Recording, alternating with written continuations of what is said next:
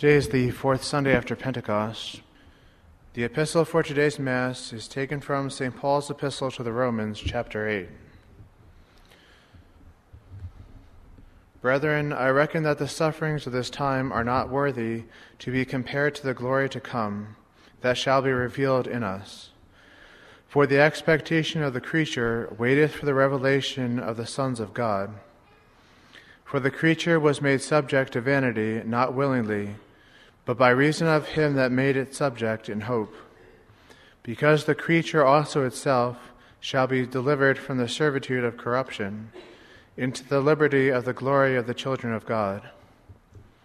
For we know that every creature groaneth and travaileth in pain, even till now. And not only it, but ourselves also, who have the first fruits of the Spirit, even we ourselves groan within ourselves, waiting for the adoption of the sons of God, the redemption of our body in Christ Jesus our Lord. And the Holy Gospel is taken from the Gospel of St. Luke, chapter 5.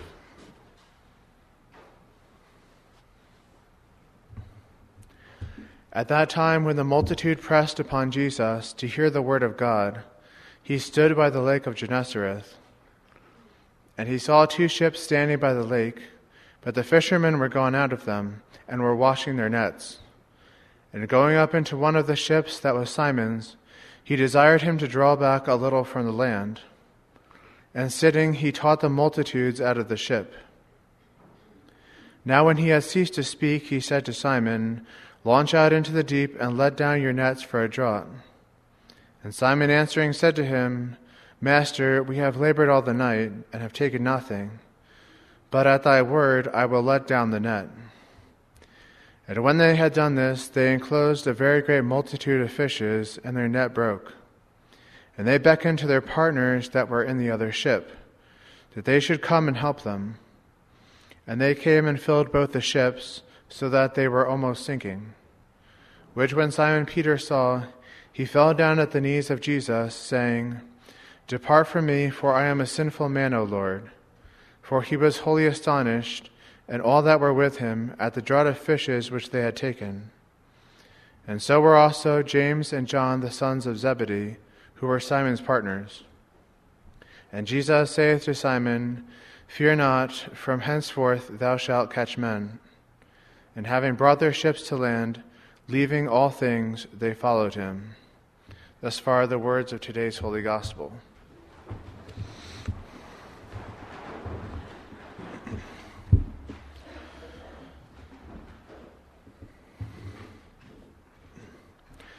We have labored the whole night and have taken nothing, but at thy word we will let down our nets. Words taken from the Gospel of today's Mass. In the name of the Father, and of the Son, and of the Holy Ghost. Amen. My dear friends, many Catholics today have become disheartened at the situation in the world, the state of the economy, and what the future holds as political strife and immorality run rampant in society today. Another cause of great confusion is the state of the Church due to modernist reforms and division even among Catholics in the traditional movement. And looking at all this, some may be tempted to give up, to think that the situation is hopeless, and others try to figure out their own solutions to the problem. But how much better would it be, in all these cases, to rely simply on God, to rely on Him who is all-powerful, all-knowing, and all-loving, rather than relying on ourselves or how we think that things should be, or losing hope when we realize that the situation is beyond our control. How much better it would be to trust that God is taking care of everything according to His divine will, while never losing sight of the fact that He loves us and has a special care for each one of us. And there's a story of three men who had just such a trust in God, who realized that God would provide for them even in the most trying of circumstances. It was in January of 1942 that a U.S. Navy plane ran out of fuel and sank in the mid-Pacific. The crew of 3 were left drifting in the ocean in a small rubber raft. They had no food or water and no way to call for help. And one of the men would later tell the story of what happened to them. About the 5th day, he said, the lack of water really began to bother us.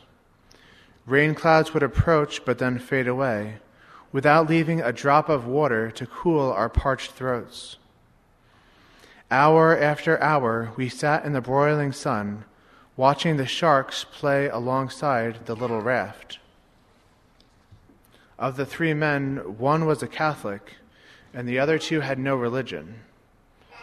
But now all felt the need for God. And so they decided that they would take turns saying whatever prayers they could remember. In simple words, each of the men asked God to bless and care for their loved ones back home, to look after their shipmates, and to protect them in his mercy. And finally, they begged God to send them water to drink. As one of the men wrote later, in his almighty goodness, God was gracious to us. Hardly had we stopped praying when overhead there appeared a tremendous black cloud, and down from the heavens poured the rain. The deluge lasted 5 minutes, and we had our first drink in days. The next day, again in response to a prayer, great swarms of fish appeared around their boat, and the men were able to catch one, their first food in days. And so each day the 3 stranded soldiers prayed to God. They asked his blessings on their families and shipmates, and asked him for the food and water that they needed to survive through another day. And God always provided for them. With frequent rain and an occasional fish or bird to eat, the men lived on the little raft for over a month. Then on the 33rd day, a terrible hurricane nearly destroyed them. The raft was upset, and the few supplies they had left were lost. The next day, the sun came out so fiercely that the men were terribly burned. They were so weak that they could hardly sit up. Nevertheless, they gathered the little strength that they had left and prayed together for what they thought would be the last time. Suddenly, one of the men said, "I see a field of corn." And the others thought that he had gone crazy. But a few minutes later, he said it again. Now all 3 men pulled themselves up as best they could and waited till they rode over the crest of a wave. And there, lying ahead, was a green island. The field of corn was actually a shoreline of waving palm trees. All that day the men paddled with their hands, inching closer and closer to that beautiful green patch of dry land.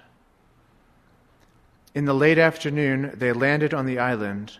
The next day, they were found and rescued. Now, throughout the 34 days that these 3 men were floating on the Pacific Ocean, they knew that God was there. He was helping them and looking out for them. And they knew that he would provide for them each day. And as those 3 soldiers sat in their tiny rubber raft with no food or water, the future must have seemed very bleak for them indeed. And yet they had the utmost trust in God's care. They knew that he would provide for their needs each and every day. And God rewarded this confidence with his miraculous aid. Now in this story we see that these men had the same simple confidence, that same trust that the apostles showed in today's gospel. Although Christ had just begun his public life, many people were already drawn to him by his miracles and his preaching. And so our Lord climbed into Peter's boat and began to preach to the crowd which had gathered around him. When he had finished, he told the apostles to launch their boat into the deep water. And once the boat was some distance from the shore, our Lord told the apostles to let down their nets. Now the apostles had been fishing all night, but had caught nothing. You see, the best time to fish is at night when it is cool. It was rare to have any success when fishing under the hot midday sun of Palestine. St. Peter and some of the other apostles had been fishermen for many years, and so they knew this. So St. Peter said to our Lord, "We have labored the whole night and have taken nothing." That is to say, what use is it to drop our nets again? We've been working all night and haven't had any success. But St. Peter immediately realized who he was talking to. He saw that all night the apostles had been working on their own, without our Lord, but now he was with them. And so with renewed confidence he said, "But at thy word we will let down our nets." Like St. Peter and the apostles, my dear friend, we must have a strong confidence in the help of our Lord. The 20th century Dominican, Father Garrigou-Lagrange, says that the foundation or the basis of our trust in God consists in two things. The first is his providence, the individual love and care which God has for each one of his creatures, his goodness and his kindness towards men. The second is the omnipotence of God, his power to do all things. That is, that God is capable of obtaining anything we need. St. Teresa of Avila once prayed, "Lord, thou knowest all things, canst do all things, and thou lovest me." In other words, God knows what we need, he has infinite power, and he has an immense love for each one of his creatures. And thus, as one priest writes, our trust in divine providence cannot be too steadfast. It is impossible for us to have too much confidence in God, to trust him too much. And the confidence of the apostles was rewarded with such a great multitude of fish that their boats were sinking. They had spent the entire night working and had given up hope of catching anything that day. The apostles must have felt discouraged, or that they would be wasting their time and energy. They may have thought that they knew better, but nevertheless, Peter and the apostles trusted in our Lord and obeyed his command. Like the apostles, we also may become discouraged. In the daily struggles against temptation, you may feel as if you're making no progress, not accomplishing anything by your efforts, but keep falling into the same sins. Or perhaps for a long time you've been praying for the conversion of a loved one, or for some special favor, but you're simply not seeing the results of your prayers. But if you rely on God and trust in his loving providence, no matter how bleak the situation may seem, you will never become weighed down by discouragement or anxiety. Like the apostles, or like those soldiers who were stranded in the middle of the ocean, when the troubles of life become overwhelming, or when you start to feel discouraged, remember that God is there. He is ready to help you. Renew your confidence in our Lord. Remind yourself of his love, his goodness, and his power, and trust in the providence of God.